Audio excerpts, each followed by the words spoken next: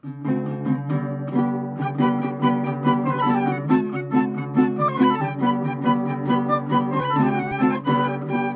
and welcome to In the Kitchen with Mary Mac. Today's our last episode for 2018, so we're going to do a little something called the New Year's Pretzel episode. I had never really known what a New Year's pretzel was. I had seen them in bakeries, but I just assumed it was some different thing that people ate, like a Kringle or those sorts of things. So I had never really looked into it. So I decided that would be a good thing to do, good thing to try making, since they're prolific here in western Pennsylvania and eastern Ohio. So I started looking into it. What I found, oddly enough, was mainly Pennsylvania, specifically western Pennsylvania and eastern Ohio, are where they are prolific in this country.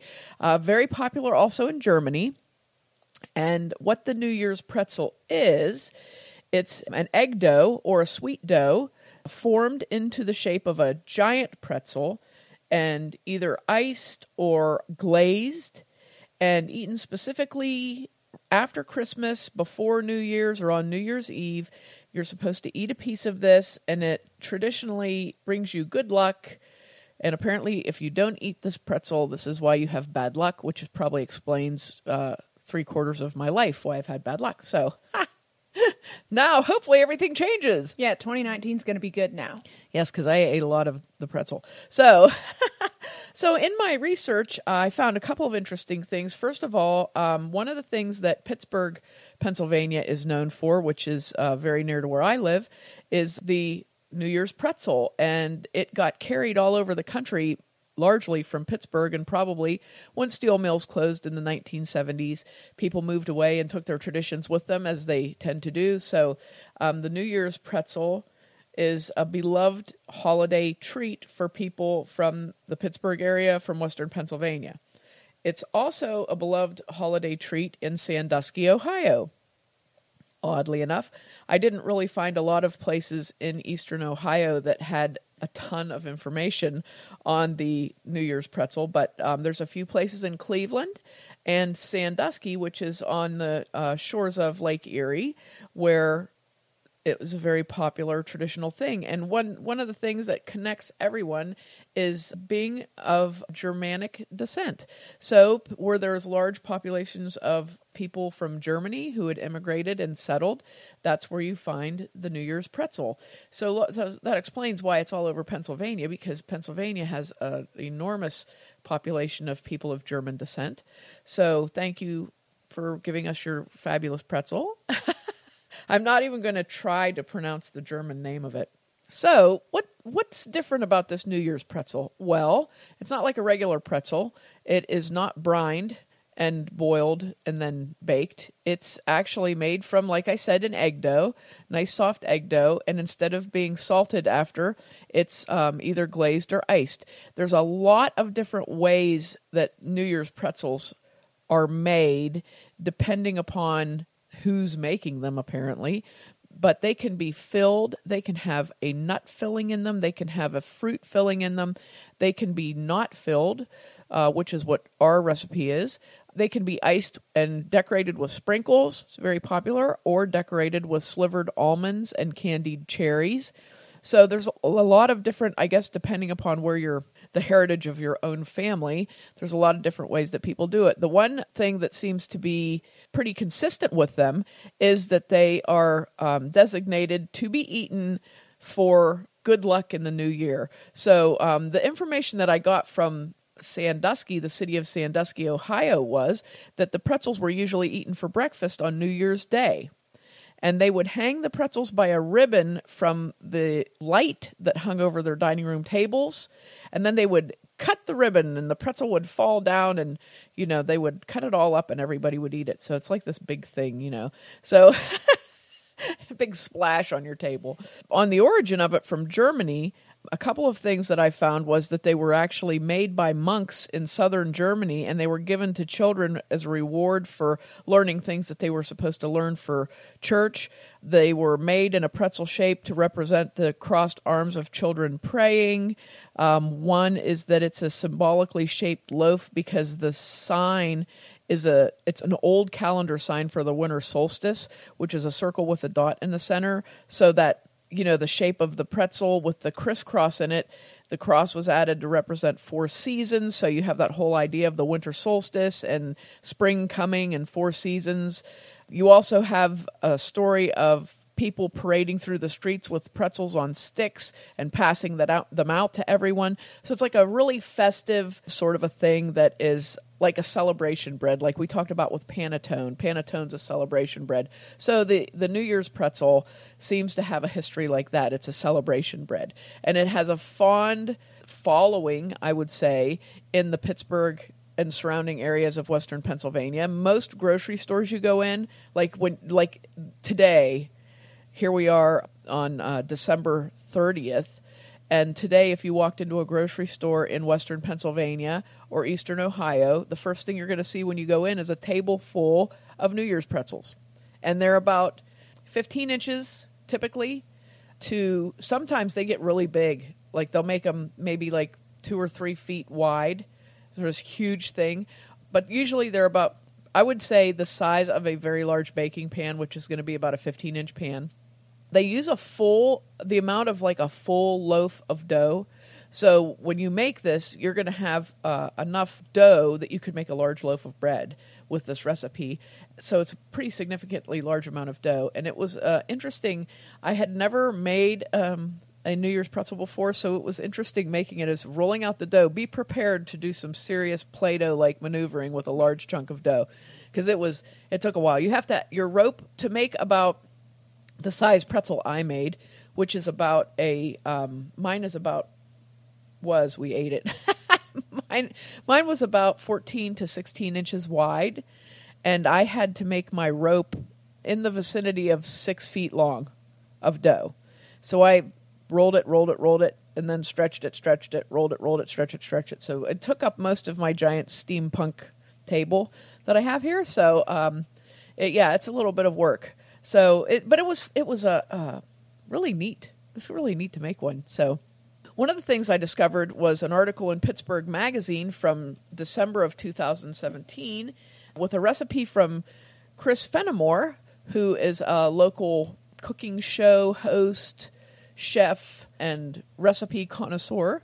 And his recipe is pretty much a typical, what we would call a sweet bread recipe, sweet dough recipe, which uses milk, sugar, butter, eggs in the base, as well as the rest of the ingredients for dough. So it's pretty typical. It's about the same as like you would use for panettone. Although this dough is a little more, I would say it's a little bit more dense. It took a good bit of kneading. Now, most recipes for sweet dough will have you make them in a stand mixer or a mixer with a dough hook. I don't like to make dough in a stand mixer like that. I always do my dough by hand, even large batch dough. So I did this by hand also. And I like doing that because it really, you feel the dough in your hands. You know when it's right. You know when you've kneaded it enough. If it's sticky in the correct way that it should be sticky, not too sticky, a little sticky, nice and soft. So I did mine by hand. You are welcome to use a mixer or a stand mixer with a dough hook if that's how you prefer to do it. So this is the basic recipe that I used. 1 cup of milk heated to about 100 degrees. You don't want it to form a skin on the top. You just want to heat it up to where it's the same temperature that you would want water to be when you're using it to make bread dough. So about 100 degrees. A 1/4 cup of white sugar. A 1/4 cup of butter melted. You can use salted or unsalted butter, depending upon your own taste. Salted or unsalted butter. 1 tablespoon of yeast, 3 to 4 cups of flour, and 1 egg. That is your dough. You may need a little extra flour for kneading, but 3 to 4 cups should be sufficient. And I made this dough the way that I make all of my dough. I had the yeast directly into the flour because as I've mentioned before, I'm a big yeast murderer. So I did it the way I usually do, and it worked just fine. So what I did, I put 2 cups of flour in a bowl, a large bowl, a tablespoon of yeast. Oh, it also requires a 1/2 tablespoon of salt. So I put 2 cups of flour, 1 tablespoon of yeast, a half a tablespoon of salt, and mixed that up well. In a separate bowl, I had melted my butter, and don't get your butter too hot because what typically happens is it clumps back up when you add anything else into it. So I melted my butter. I added my hot milk to my butter, 1/4 cup of sugar, and whipped that up. And I poured my hot mixture into the flour and stirred it in. Then I added my egg, 1 egg, and I beat it slightly before I put it in. So that was my base. I stirred that up until it was well blended, and then I began to add the extra flour and knead it.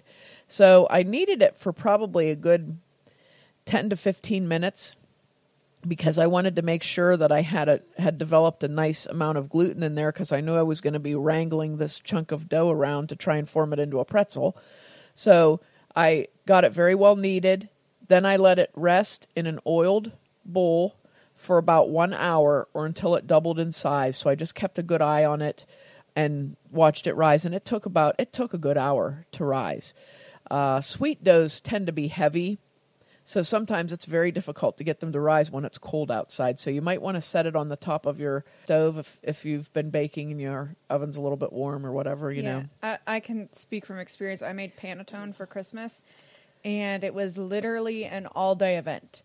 It took 4 hours for the first rise. Yeah, it does. It's just, if it's cold, it really makes a big difference with your dough. If your house is cold, you know, and there's always all those old tricks of setting it in front of your register or whatever, but sometimes the easiest thing to do is just to preheat your oven and then shut it off and set your dough on top of the oven in your bowl to kind of, you know, gain some heat off of that. So after it rose for 1 hour, I prepared my pan and I took a large flat baking sheet and put a piece of parchment paper on it. You don't grease your parchment paper or anything, just parchment paper. Then I took my dough and I punched it down and kneaded it a little bit in the bowl, and then took it out on my well-cleaned stainless steel tabletop. If you do not have a stainless steel tabletop, you can definitely use your table as long as it's well cleaned and string it out on there. And I started to roll it out into a big snake, like with Play-Doh. And I rolled it and rolled it and rolled it and rolled it and rolled it. And it got to be about 3 feet long, and I tried to form it into a pretzel, and it was pretty much formed into a big blob of snaky dough. So I thought, this isn't long enough. So I stretched it out longer, and I kept working with it until, like I said, I got it to about 6 foot long. And then I formed it into the shape of a pretzel on my baking sheet and pinched the ends in really good and let that rise for another hour. So I covered that up with a towel and set it on my stove top after I had preheated my oven a little bit and let it rise on there for another hour. And then I baked it. And I baked it at 375 for 30 minutes. And what I did was I did it for like 10 minutes, checked it, and turned it in my oven. 10 more minutes, checked it and turned it, and then 10 more to make sure it was done.